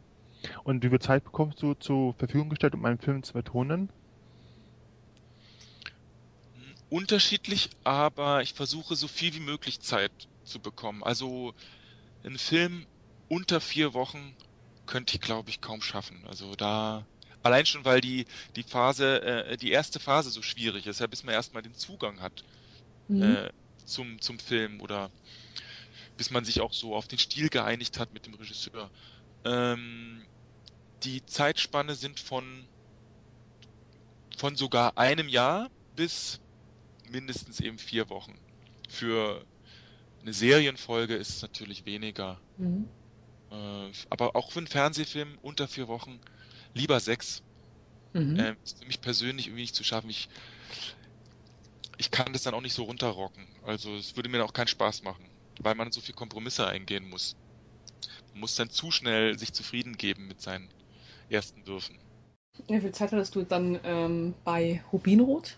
Für die Kopfarbeit, also in meinen Augen arbeitete der Kopf schon mal ziemlich lange an den Kompositionen, ohne dass man konkret was in den Computer eintippt. Mhm. aufschreibt, hatte ich sogar ein Jahr zur Verfügung. Die Wow. konkrete Arbeitszeit waren dann weniger. Also das Mhm. waren dann aber trotzdem auch 6 bis 7 Monate. Wow. Und ich war auch froh, dass ich diese Möglichkeit hatte, ja, so richtig nach und nach abzusprechen, was passt dahin, was gefällt mir und was nicht. Mhm. Ja, das sind wir schon direkt bei Rubinrot. Wie kamst du denn zu diesem Projekt? Der Regisseur Felix Fuchssteiner hatte mich gefragt, ob ich die Musik dazu machen will. Das kam dadurch, dass wir uns schon seit meiner Anfangszeit in München kennen. Mhm. Er war so einer der ersten Studenten. Damals hat er zeitgleich studiert in der Hochschule für Film und Fernsehen, während ich mein Studium der Filmmusik hatte an der Hochschule für Musik und Theater in München. Mhm. Wir kannten uns also schon von den Anfängen und ich weiß nicht, wie konkret wir zum ersten Projekt zusammenkamen. Vielleicht auch durch eine Empfehlung. Ähm, Ich habe eigentlich seitdem alle seine Kurzfilme, auch die meisten Werbespots, die er noch gemacht hat, und seinen Abschlussfilm komponiert und es klappt eigentlich immer ganz gut. Und für seine Partnerin habe ich auch die Partnerin von Rubinrot jetzt, die Katharina Schöde, habe ich auch ihren Film komponiert. Gefühlte Temperatur heißt er. So war das so eine logische Folge eigentlich, dass ich jetzt bei diesem großen Projekt dann auch gefragt werde. Und ich war dann ziemlich früh schon im Boot, so dass sie erstmal erwähnt haben, dass sie da ein ganz tolles Buch entdeckt haben, was sie Mhm. unbedingt verfilmen wollen. Das habe dann auch früh mal ein Drehbuch bekommen, wo der Dreh dann noch in weiter Ferne war. Und so konnte ich ziemlich früh mit den beiden abstimmen, was wir so machen wollen. Und die Zusammenarbeit mit den beiden war auch wirklich toll, oder? Die Zusammenarbeit, man ist, das hatte letztens mal in so einem amerikanischen Interview jemand ganz gut definiert, man ist im Prinzip ein Ehepaar, Mhm. was ein Kind irgendwie hat zusammen, ja. Da gibt's natürlich auch, was auch wichtig ist und gut, dann gibt's auch immer mal wieder Konflikte oder Meinungsunterschiede, jetzt was die Stilistik betrifft, aber letztendlich hat man doch ein gemeinsames Ziel, nämlich dieses Baby irgendwie großzuziehen. Mhm. Aber es war eine sehr gute Zeit, auch weil jetzt speziell Felix, mit dem ich eigentlich ausschließlich die Kommunikation hatte, er weiß sehr genau, wie und warum er was irgendwie geändert haben will oder wie und warum er was gut findet, ohne dass Felix jetzt Musiker ist oder mit Musiksprache das beschreiben kann. Das ist ja dann meine Aufgabe als Filmkomponist, irgendwie die Gespräche dann zu übersetzen in die Mhm. Musik. Was angenehm war bei diesem Projekt, und dafür hat Felix Fuchssteiner selbst auch gesorgt, dass ich jetzt ausschließlich einen Ansprechpartner habe, also nämlich den Regisseur. Ähm, Es gab also keinen Produzenten, der irgendwie noch mitgemischt hat in den kreativen Entscheidungen jetzt, und auch keinen Redakteur zum Beispiel vom Fernsehen. Das gibt's ja oft bei Mhm. Fernseh, aber auch bei Kinoprojekten. Und so war das sehr effizient und auch eine gute Linie eben. Das ist so, ja, ich weiß nicht, es gibt so einen Fachbegriff wie Face-to-Face oder so. Man hat wirklich einen Ansprechpartner. Und ja, wie war so deine Herangehensweise im Allgemeinen an dieses Projekt? Hm, Da schon im Film selbst On-Screen-Musik vorkam, das Mhm. ist Musik, die man eben im Bild sehen kann, Mhm. äh, wurde ich schon sehr früh gefragt, eben was zu liefern. Aber noch eine Stufe zuvor, das habe ich ganz vergessen. Ich habe dem Felix, das halte ich auch generell für sinnvoll, mal eine Kompilation auf CD zusammengebrannt mit allen möglichen Musiken, die ich so aus der Filmmusikgeschichte, die ich cool finde oder die ich mir irgendwie vorstellen könnte, dass sie was zu tun hat. Ich Mhm. habe auch ein paar kontroverse Stücke auf diese Kompilation gemacht, die jetzt ganz seltsam sind, ja, einfach um dann vom Regisseur ein Feedback zu bekommen, so wie Schulnoten, was er sich vorstellen könnte. Das ist irgendwie macht überhaupt keinen Sinn für den Film. Das finde ich gut, das finde ich sehr gut. Da ist mir ein Instrument aufgefallen, was ich gut finde. Und so hatte ich dann aufgrund dieser CD schon mal Da war jetzt nur eine einzige Sache von mir drauf, sonst eben aus einem großen Topf, weiß nicht, John Williams, aber auch alle anderen Stars, die ich so toll finde. Da hatte ich einen guten Überblick, in welche Richtung eben der Musikwunsch gehen würde für Rubinrot. Mhm.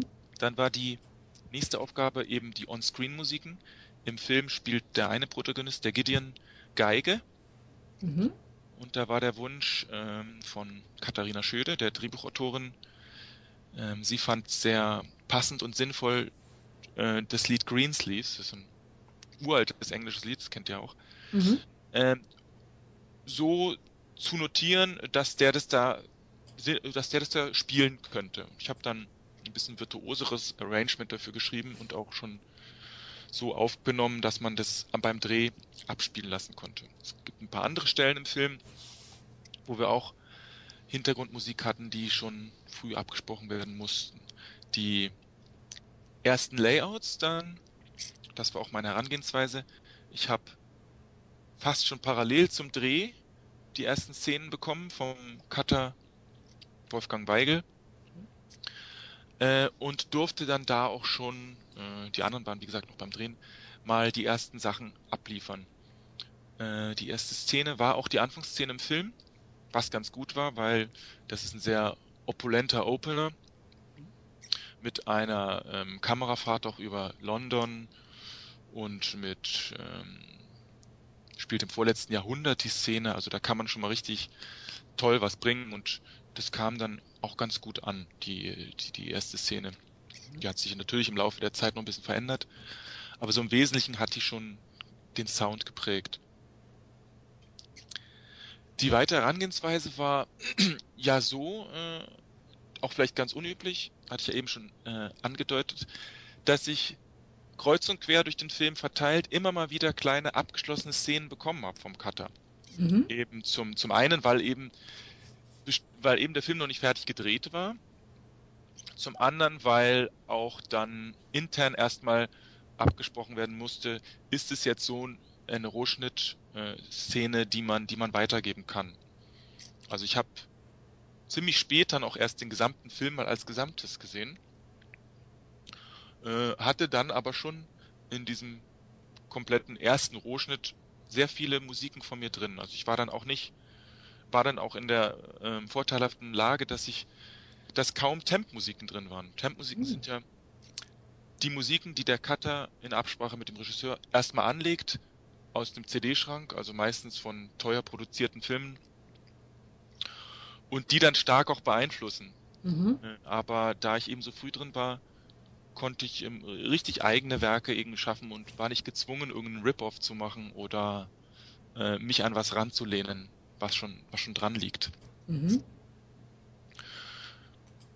Ja, und nach hat sich der Film dann so zusammengepuzzelt, auch gar nicht zwingend jetzt chronologisch von vorne nach hinten, sondern eben dadurch, dass ich hier und da mal Szenen bekommen habe, hatte ich dann so kleine Inseln, die sich dann gegenseitig beeinflusst haben, bis dann der gesamte Score entstand. Aber es war schon eine ganz schöne Menge Arbeit. Wahrscheinlich auch viele, viele Minuten, oder? Also Ja. insgesamt Musik. Insgesamt sind es knapp 75 Minuten Score und dann noch weitere 5 Songs, die allerdings nicht von mir sind. Die sind von einer spanischen Sängerin, Sophie de la Torre. Mhm.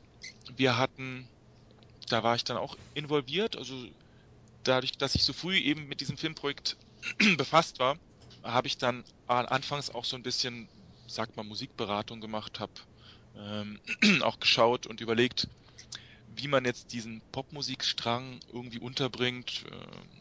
Wir haben sogar schon im Drehbuch so zusammen Listen gemacht, wo könnte man vielleicht einen Popsong unterbringen, wo ist eine schöne Collage, wo man lange Szenen hat ohne Dialog.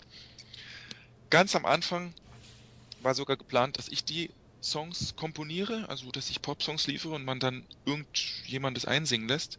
Aber dann aus Marketinggründen, was ich auch sehr sinnvoll fand, war dann im nächsten Schritt sinnvoller, man sucht irgendwie so einen Shootingstar oder so einen Newcomer, der dann auch mitwachsen kann mit dem Projekt. Da haben wir erstmal alle möglichen Plattenfirmen angefragt, was können sie uns empfehlen und so. Ähm, letztendlich, und dann war ich dann gar nicht mehr befasst mit mit diesem Songstrang, wurde uns dann von Sony die Sophie Della Torre empfohlen.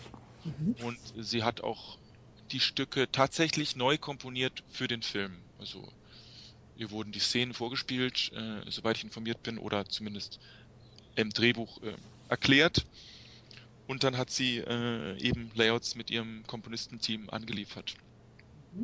Womit ich dann im Prinzip nichts zu tun hatte als Komponist.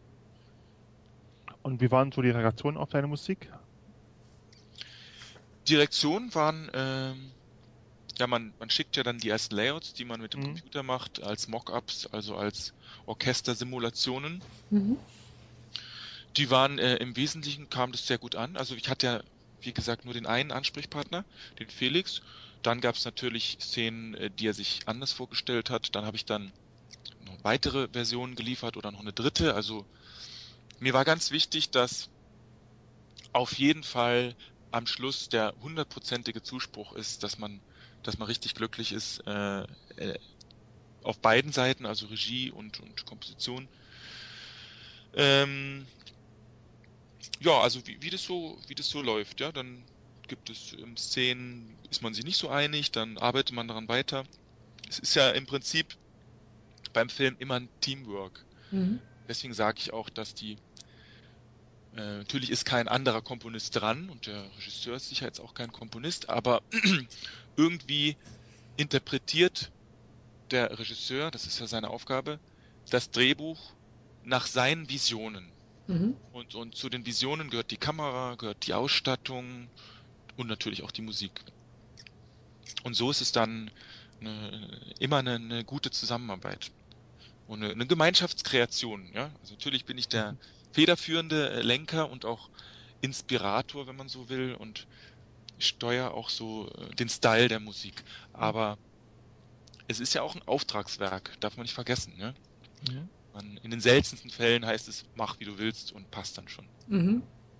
Nun ist es aber so, dass bei diesem Genre hat man auch bestimmte Erwartungen an die Musik. Und deswegen war vieles so, zumindest vom Stil, irgendwie klar. Ja? Das muss irgendwie ganz fett klingen und bei den Liebesszenen möglichst emotional und direkt. Ja, also ich musste jetzt nicht das Rad komplett neu erfinden Mhm. für den Film, weil es einfach als Blockbuster und Popcorn-Kino auch geplant und gedacht war. Und Mhm. entsprechend groß braucht man auch die Musik dann. Und ja, es sind ja auch mehrere Bücher, diese Reihe oder Rubinrot. Wärst du bereit, die Reihe, falls sie fortgesetzt werden sollte, weiterhin zu vertonen? Aktuell schaut man, wie sich der Film jetzt entwickelt im Kino, ob er weiterhin gut die Zuschauer reinholt, denn davon ist erstmal abhängig, ob überhaupt weitergedreht wird. Jetzt bin ich noch nicht aktuell gefragt worden, also ich hoffe natürlich und könnte mir das auch sehr gut vorstellen. Ich wäre natürlich sehr gern dabei jetzt bei den folgenden 2 Bänden, einfach um auch so dann so einen Bogen spannen zu können, um vielleicht die Themen weiter auszuarbeiten und zu nutzen und noch was Neues drauf zu bringen. Also zum einen, ja, wäre ich sehr, sehr gern dabei und zum anderen war das jetzt noch nicht irgendwie Diskussion. Ich glaube noch für keinen außer der Hauptdarsteller, für Mhm. keinen der Mitarbeiter. Mhm. Aber ich hoffe es natürlich. Schaut ja auch ganz gut aus, dass es irgendwie relativ ja, erfolgreich wird. Also zumindest, was ich so mitbekommen habe von den ersten Wochenenden. Ja, doch, das lief ganz gut und jetzt hat man noch Regen und die Osterferien. Das ist dann mal auch noch ein doppeltes Argument, ins Kino zu gehen. Mhm. Und dann hoffe ich, dass die Wahl dann weiterhin auf Rubinrot fällt. Mhm. Dann drücke ich die Daumen. Und ja, bist du zufrieden also mit dem, was quasi so dabei rauskommt, sowohl filmisch als auch musikalisch? Ich bin absolut glücklich damit. Mhm. Ich habe den Film jetzt auch schon ein paar Mal dann sehen können im Kino Mhm. und also jetzt zunächst mal die Tonspur, ist auch den Filmmischern sehr gut gelungen, wie sie eben die Verhältnisse setzen, ja, mal im Hintergrund und mal im Vordergrund. Ist ja sehr viel Musik drin, braucht man auch, finde ich, für so ein Genre. Genauso wie die Amerikaner das auch machen. dadurch ist man halt dauernd emotional auch gepackt und geschüttelt, aber auch dann entspannt emotional. Ich bin mit meiner Musik, ja, ist immer schwer zu sagen. Das sollen dann andere entscheiden. Mhm. Aber ich sag's mal so, ich habe mein Bestes gegeben. Also mein Maximum da aktuell reingesetzt. Und heißt nicht, dass es noch steigungsfähig ist. Aber ja, also von daher bin ich eigentlich zufrieden. Trotzdem, der Antrieb jetzt für neue Sachen entsteht bei mir immer auch aus einer Unzufriedenheit, ja. Also das finde ich irgendwie schön, dass man sagt, ha, ich kann es sogar noch besser. Mhm. Hat jetzt nichts mit dem Projekt zu tun, aber ich glaube, man macht immer weiter, weil man denkt, da kann ich noch was öffnen, da kann ich noch irgendwie was Neues experimentieren, da will ich auch noch irgendwie noch näher rankommen an die Superstars. Also das macht auch Spaß irgendwie so. Jetzt keine Konkurrenz in dem Sinne, aber der Antrieb, immer noch weiter zu erforschen und noch besser zu werden. Und der Film selbst finde ich auch total super gelungen. Er ist so witzig und die beiden, dadurch, dass die Maria Erich einfach, das ist die Hauptdarstellerin, der Gwendolyn, Mhm. ich könnte mir überhaupt keine andere Person vorstellen, die das so gut hinkriegt, die Figur, die ja im Buch die Ich-Erzählerin ist, Mhm. so treffend und auch an den Stellen eben, wie gesagt, sehr witzig rüberzubringen. Der Film hat einen wahnsinnig guten Look, gerade im Szenenbild und Kostüm und auch Maske und macht einfach Spaß, da von der ersten bis zur letzten Minute diese verschiedenen Zeitepochen dann auch zu sehen, wie sie umgesetzt sind Mhm. und wie die beiden eben da mit klarkommen, mit diesen Zeitreisen. Anfangs sind die ja ungeplant und das ist auch toll zu sehen, wie die Maria da durch ganz coole Visual Effects eigentlich da reingeschossen wird in die Mhm. jeweilige Zeit. Später werden die Zeitreisen dann durch so einen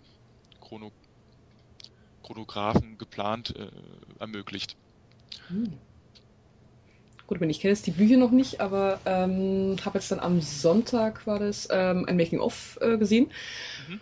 und mir mit einigen quasi schon Szenen, das sah auf jeden Fall richtig toll aus. Also hat auf jeden Fall mein Interesse geweckt. Mhm. Versuche ich auf jeden Fall anzugucken im Kino. Es gibt selten, also eigentlich als Komponist war das so mit ein Traumprojekt. Mhm. Ähm, weil leider, muss man sagen, in Deutschland zu selten das Risiko eingegangen wird, mit diesem Genre zu arbeiten, weil das ja aus Amerika extrem stark und auch mit Riesenbudget schon geliefert wird. Mhm. Äh, und deswegen hat man hier schwer eben dann die Ziels zu überzeugen, dass man sowas auch kann. Ja, und ich bin der Meinung, das ist absolut gut gelungen. Mhm. Und für einen Komponisten ist es ein Traumjob, weil man da alle Geschütze auffahren kann, ja, mit dem großen Orchester und mit dem Sound, der irgendwie Spaß macht, im Kino dann anzuhören. Mhm. Ja, und gibt es so Projekte, bei denen du mit den Arbeitsbedingungen oder dem Endprodukt deinerseits unzufrieden warst? Also fällt mir jetzt so direkt nicht ein. Es liegt vielleicht auch daran, dass man sagt so schon, man wird betriebsblind. Ja, ich sehe dann Filme oder Movies, die sich dann so oft, Mhm. es kommt sicher an die 1000-mal dran, dass ich jetzt gar nicht mehr bewerten kann. Ja, was ist es? Nicht mal mit Abstand. Deswegen lasse ich mir dann lieber von anderen sagen, irgendwie, ähm, was ist jetzt aus dem Film geworden oder wie taugt die Musik? Ja gut, die Musik, die kann ich schon erkennen. Ich bin mit keinem Projekt jetzt irgendwie nachträglich unglücklich gewesen von der Musikseite. Nö, Mhm. auch wenn ich ältere Sachen mir anhöre, dann denke ich mir, bin ich dann doch verwundert, wie irgendwie das doch entstanden ist, ja, aus dem Nichts erstmal. Das Mhm. ist auch das Schöne, dass man am Anfang nichts hat und am Schluss hat man dann irgendwie was irgendwie, ja, was dann auch bleibt und nicht irgendwie verpufft in der Luft. Ne? Mhm. Nö, ich war die Projekte, wo ich schon spüre, das wird irgendwie nichts, da sage ich dann auch nicht zu. Mhm. Also, das habe ich auch schon öfter gemacht, dass ich dann gesagt habe, nee, das Projekt, das passt nicht. Oder für mich habe ich dann gesagt, ich sehe jetzt auch kein Potenzial da. Mhm. Man kann es, glaube ich, ganz gut abschätzen, ob das jetzt völlig für die Katz ist, was man da macht. Macht ja auch keinen Sinn, wenn kein Mensch den Film sieht. Ja? Ja, klar. Dann interessiert es auch keinen. Mhm.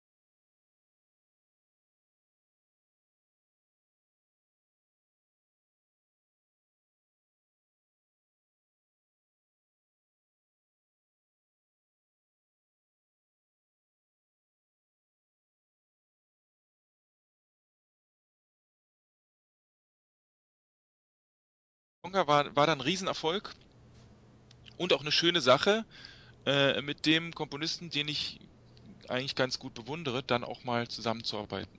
Mhm. Es gab dann später sogar noch einen zweiten Teil.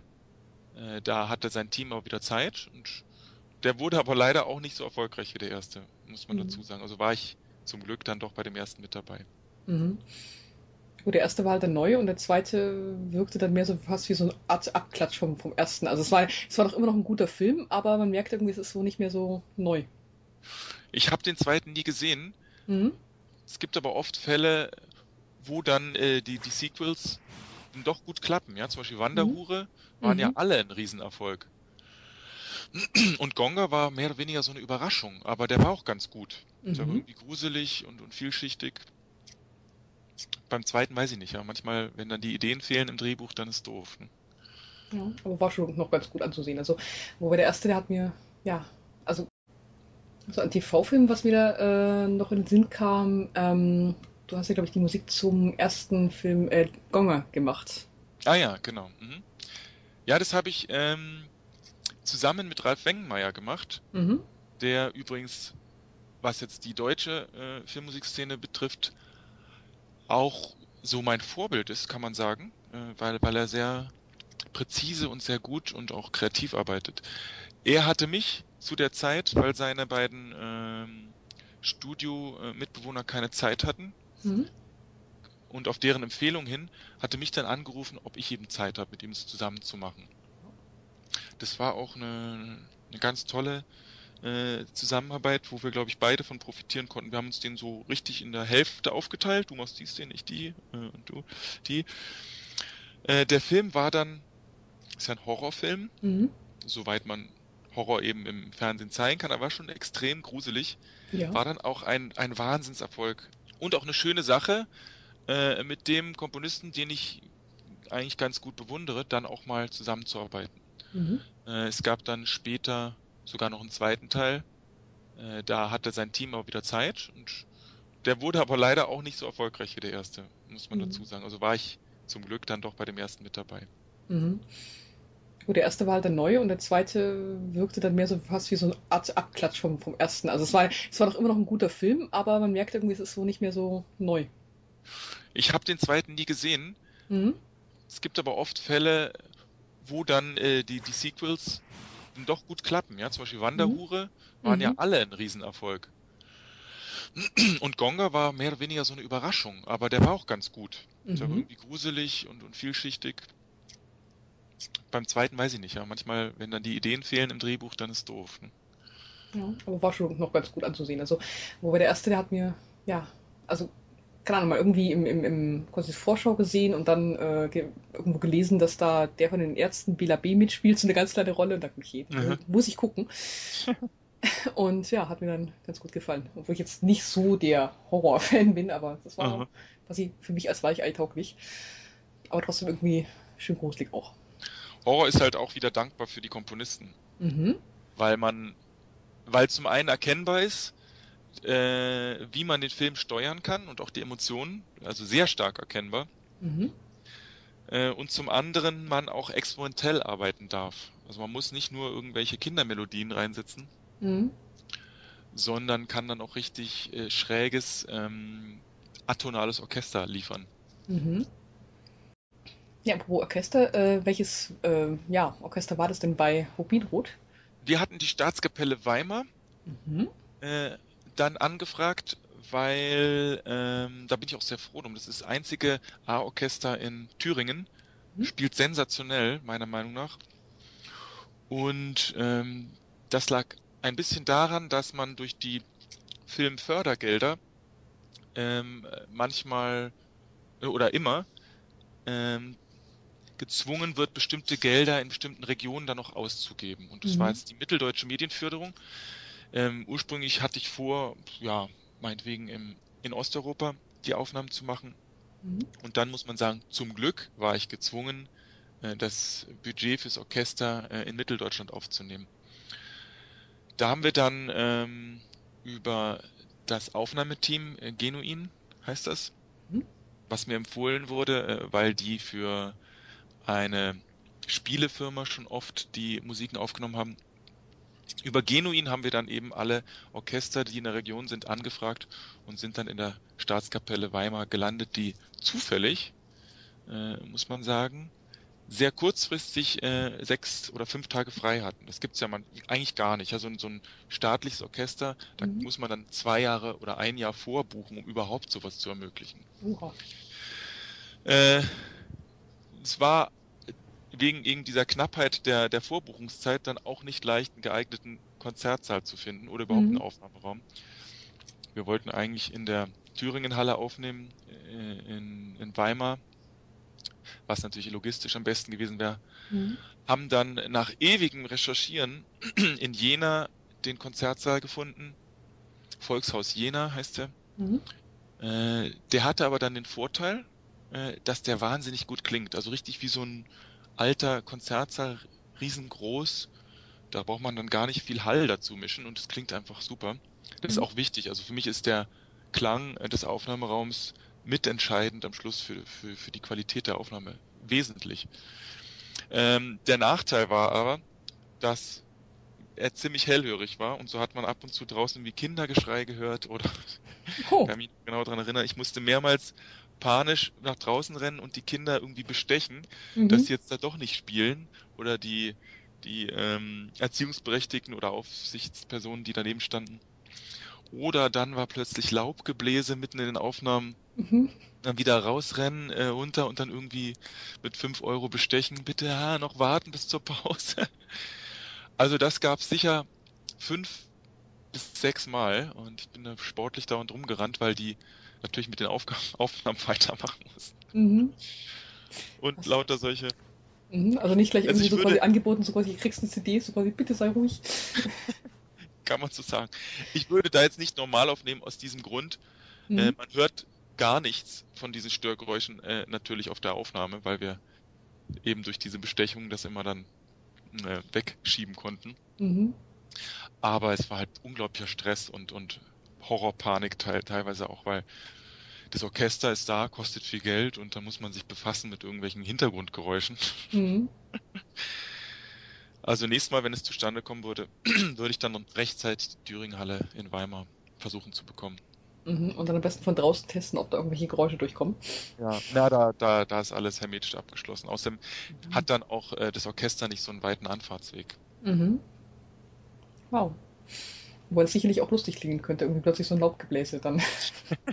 Ja, wenn es für den Joker steht, dann ist es wieder witzig, ja. Mhm. Aber sowas hatten wir nicht in Rubinrot. Ja, aber sonst finde ich Geräusche vom Orchester immer ganz spannend. Irgendwie so ein kurzes Kleidungsrascheln oder Stühle rücken. Ja, Stühle, Rücken, Knarzen, wenn man genau hinhört, hört man natürlich ab und zu auch hier und da mal einen Dirigentenstab, der ans Pult knallt. Mhm. Schön. Äh, oder mal im Atma. Das finde ich, hast du recht, alles gehört auch dazu irgendwie, ne? Mhm. Um irgendwie zu hören, dass sich da Leute angestrengt haben, diese Musik einzuspielen. Weil es klingt auch richtig lebendig sozusagen. Also Mhm. quasi weiß man, okay, da wird wirklich von lebenden Leuten eingespielt. Mhm. Das ist einfach klasse. Also Mhm. was ich manchmal irgendwie auch ein bisschen störend finde, neuerdings jetzt beim Hans Zimmer, der das halt irgendwie größtenteils immer rausfiltert. Das heißt, da ist man jetzt nicht sicher, ist es wirklich ein echtes Orchester gewesen? Ja. Ja, na, bei ihm ist es ja auch oft ganz bewusst eine Mischung oder er ist viel mehr noch Musikproduzent Mhm. oder als, ja, vielleicht sogar als Komponist, ja, weil er eben so aufgewachsen ist mit der Musikproduktion als Instrument. Das finde ich aber auch ganz toll dann wieder, weil von ihm eben oft der dickst mögliche Sound kommt, den man erreichen kann. Mhm. Das passt natürlich nicht zu jedem Film, Ja. aber bei den großen Dingen, Dark Knight und so weiter, das ist sensationell. Mhm. Und ja, wie groß ist so der Einfluss und Druck von Produzenten und Regisseuren so im Allgemeinen beim Komponieren bei dir? Der Druck und Einfluss ist im Laufe der letzten Jahre, habe ich das Gefühl, weniger geworden. Vielleicht liegt es dann auch an dem Know-how, was ich mir natürlich durch die Erfahrung angearbeitet habe. Das erkennt man daran, dass oft das Spotting, das ist die Phase, wo man gemeinsam den Film anschaut und dann überlegt, wo geht Musik rein und wo geht sie wieder raus, Mhm. wird meistens mir komplett überlassen. Also sei es nun im Fernsehen oder in Serie oder auch im Kinofilm. Da heißt es einfach, hier ist der Film und überleg dann, ja, wo es liegt dann auch meist auf der Hand und wo eben Musik rein muss und wo sie nicht rein muss. Also Mhm. diese Phase des Spottings hatte ich jetzt schon ewig nicht mehr. Früher aber ganz oft. Und ich fand es jetzt ganz angenehm bei Rubinrot, dass ich nur einen Ansprechpartner habe, anstatt so viele eben Regie, Produktion und noch Redaktion, Mhm. meistens mehrere Produzenten oder mehrere Redakteure, weil Musik ja doch auch irgendwie ein bisschen Geschmackssache ist Mhm. und es gibt verschiedene Geschmäcker und wenn dann die Geschmäcker innerhalb der Entscheider so weit auseinandergehen, dann ist es schwierig irgendwie allen zu gefallen. Mhm.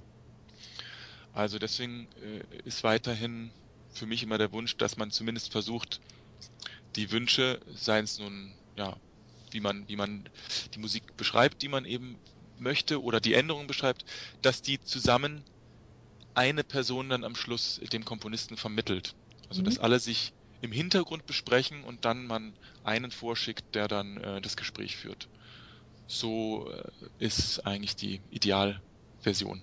Mhm. Es ist ja auch recht verwirrend, wenn ein Redakteur A sagt, ja, diese Szene gefällt mir jetzt gut irgendwie, und der Redakteur B dann plötzlich, nee, hier irgendwie ist mir zu schnell. Also, da weißt du dann wirklich auch nicht, was du tun sollst.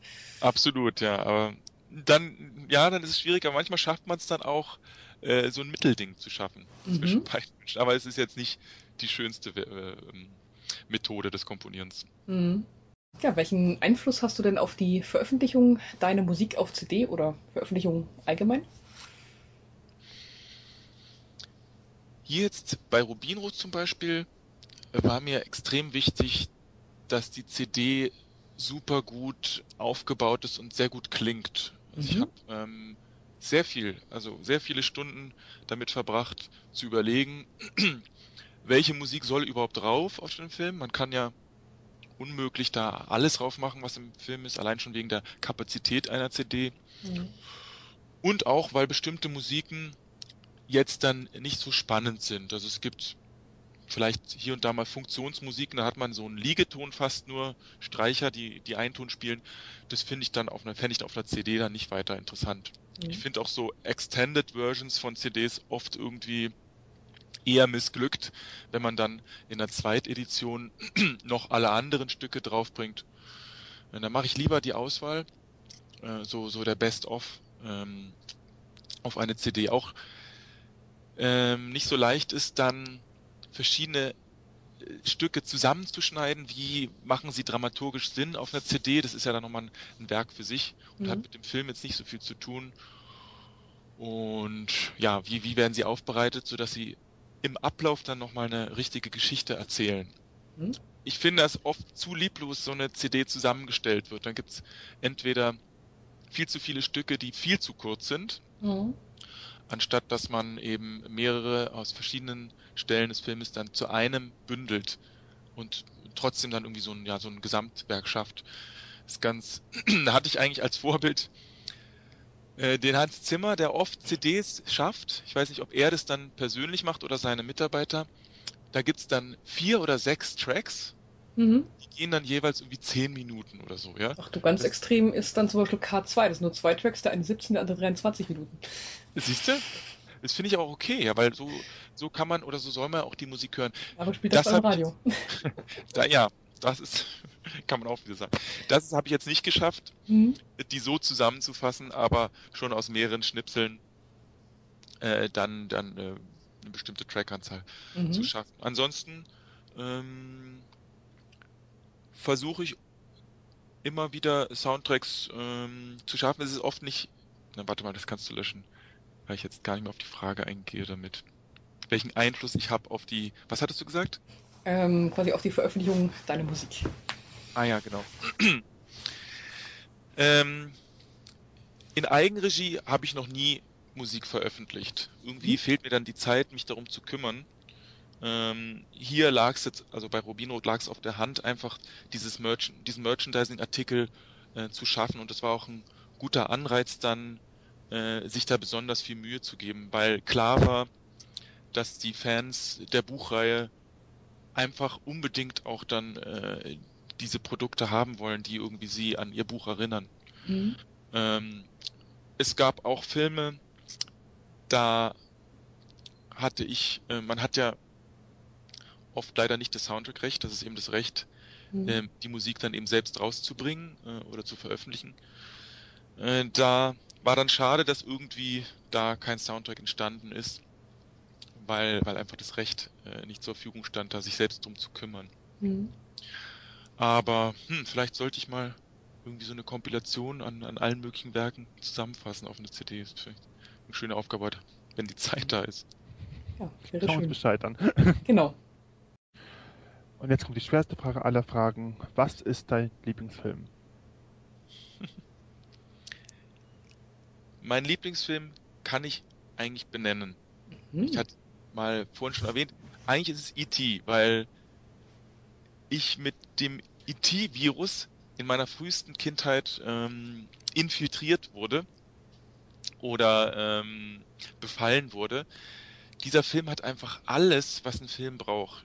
Er hat einen wahnsinnig spannenden Aufbau, ähm, Hauptdarsteller, die einen in Bann ziehen, mit dem man fast verschmelzen will. Ja, man möchte genauso sein wie die. Dann perfekte Musik, also kann man nicht anders sagen. Der E.T. Soundtrack ist perfekt gelungen. Dann ja, alle Sehnsüchte, die man so hat als Mensch, sind für mich in diesem Film gebündelt.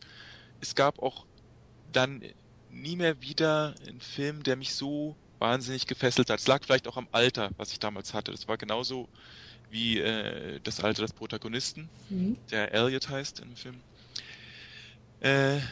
Dann dann kommt lange nichts, und dann kommen vielleicht noch so 2, 3 Filme, die mich auch wahnsinnig geflasht haben, kann man so sagen. Das war Shining, The Shining heißt der, glaube ich, mit Jack Nicholson. Mhm. Dann aus der jüngeren Zeit Babel, fand ich auch sensationell, den Film. Mhm. Und eventuell auch There Will Be Blood. Mhm. Das ist dieser Film über die Ölpioniere. Ja. Der hat mich auch wahnsinnig durchgeschüttelt. Der Hauptdarsteller war so sensationell. Ich glaube, er hat auch einen Oscar bekommen dafür. Doch, ja, hat er. Mhm. Das sind so, ja. Aber am Schluss kulminiert's alles auf E.T. Das ist der Film meines Lebens. Definitiv. Schön. Ja, vor allem, das war auch mein allererster Kinofilm damals. Ah ja, okay. Der kam erst relativ spät dann auch in den DDR ins Kino, das heißt 1988. Mhm. Das heißt, hatte ich gerade das richtige Alter so quasi dafür. Was denkst du eigentlich so über die moderne Filmindustrie? Magst du die aktuellen Kinofilme? Weltweit oder deutschlandweit? Überhaupt, ja. Überhaupt, ja. Ich selbst, muss ich zugeben, kann nicht so oft ins Kino gehen, eben auch wegen meiner beiden Kinder. Da müsste man ja immer einen Babysitter holen. Wir haben jetzt zu Hause zum Glück ein recht gutes Home-Kino und da schaue ich dann leider oft mit einer starken Verzögerung die aktuellen Filme, ja. Deswegen weiß ich immer nicht perfekt, was ganz aktuell im Kino läuft. Aber natürlich habe ich auch Probleme mit der Filmindustrie. Es liegt daran, weil vieles immer nur Abklätsche sind und wenig Innovation eigentlich im Kino zu sehen ist. Dann gibt's mal einen innovativen Film, Memento oder eben auch Babel, ja, aus jüngerer Zeit, oder Avatar finde ich auch irgendwie innovativ, auch wenn er sehr standardmäßig gestrickt ist von der Handlung. Gut, ich meine, Avatar, da ist halt klar die vordergründige Handlung ein bisschen simpel, aber dann steckt ja im Grunde genommen so viel noch dahinter. Das ist noch eine Umweltbotschaft und. Ist Ja, das schon- aber auch vor allem, ich habe den Trailer gesehen und dachte, das wird ein Mega-Flop. Ich finde auch total Mist, was ich da sehe. Ja, diese komischen blauen Figuren, voll peinlich. Dann war ich aufgrund des Hypes und weil ich ihn auch in 3D sehen wollte, gezwungen ins Kino zu gehen, was leider selten ist. Und war irgendwie total gefesselt auch. Und habe mich über mich selbst gewundert, dass auch dieses Alien, das Weibliche mit dem blauen Gesicht, auch irgendwie eine Anziehungskraft auf mich hatte, ja. Es ist eigentlich ein Monster, muss man so sagen, dazu noch irgendwie gezeichnet, aber trotzdem war sie für mich total real und auch anbetungswürdig, ja. So wie vielleicht die Ariel irgendwie, die Meerjungfrau, da war ein ähnlicher Effekt. Obwohl es gezeichnet ist, habe ich irgendwie sie auch angebetet. Das ist auch immer wichtig und das war, glaube ich, auch der Grund, warum E.T. für mich so wichtig war und auch so prägend, dass da eine Figur war, jetzt war es dieser Junge, der so eine Anziehungskraft auf mich hatte irgendwie, ja. In dem Fall wollte ich halt so sein wie er. Mein Avatar war ja auch dann bei der Herstellungsweise so richtig revolutionär dann auch dabei. Weil zuerst dachte ich, okay, das sind irgendwelche Schauspieler in guten Masken und dann irgendwann rausgefunden, hoppla, das ist ja quasi alles CGI, das ist Ja. fast ein halber Animationsfilm. Also Motion Capture heißt es, glaube ich, ne? Genau, mit den sogar Masken, dass dann auch die richtigen Bewegungen der Augen auch gefangen werden oder die richtige Beleuchtung. Wobei jetzt die Motion Capture Schauspielerin, also die Punkte auf dem Körper hatte auch ein bisschen Ähnlichkeiten vom Äußeren. Die haben sie, glaube ich, dann irgendwie so quasi animiert, dass es dann quasi auch so passt. Ja, was kannst du denn über deine kommenden Projekte sagen? Da sage ich immer gar nichts dazu. Das liegt daran, weil man zum einen immer dieses berühmte Disclosure Agreement hat. Also man darf über Verträge oder über Pläne eigentlich noch gar nicht reden. Hinzu kommt, dass ich auch zumindest erstmal immer einen Vertrag oder eine Unterschrift haben will. Sonst ist es dann fällt wieder was weg und dann hat man irgendwie was schon angekündigt und ist dann immer blöd. Also es sind einige Sachen im Anrollen. Einige interessante Projekte. Ganz aktuell sitze ich auch an autonomer Musik, an so einem klassischen Projekt, was eben nichts mit Kino zu tun hat. Und arbeite noch mit einer Theaterregisseurin an einem Theaterstück, wofür ich ganz viele Songs geschrieben habe. Da wird im Herbst die Uraufführung sein. Ja, nur was jetzt Kino betrifft, kann ich erst was sagen, wenn das wirklich 100% spruchreif ist. Ja, dann soweit toi toi toi und quasi viel Erfolg. Danke. Ja, zum Schluss ist jetzt quasi noch etwas Spontanität gefragt. Okay. Und zwar nennen wir dir 5 Begriffe und du sagst einfach ganz spontan, was dir dazu einfällt. Okay, Assoziationen. Genau. Filmmusik. Der beste Beruf für mich. Orchester. Fetter Kinosound. Deutschland. Viel Potenzial nach oben noch, was die Filmlandschaft betrifft. Hollywood. Ein Traumziel, aber auch harte Konkurrenz. Und Feierabend. Gibt's nicht.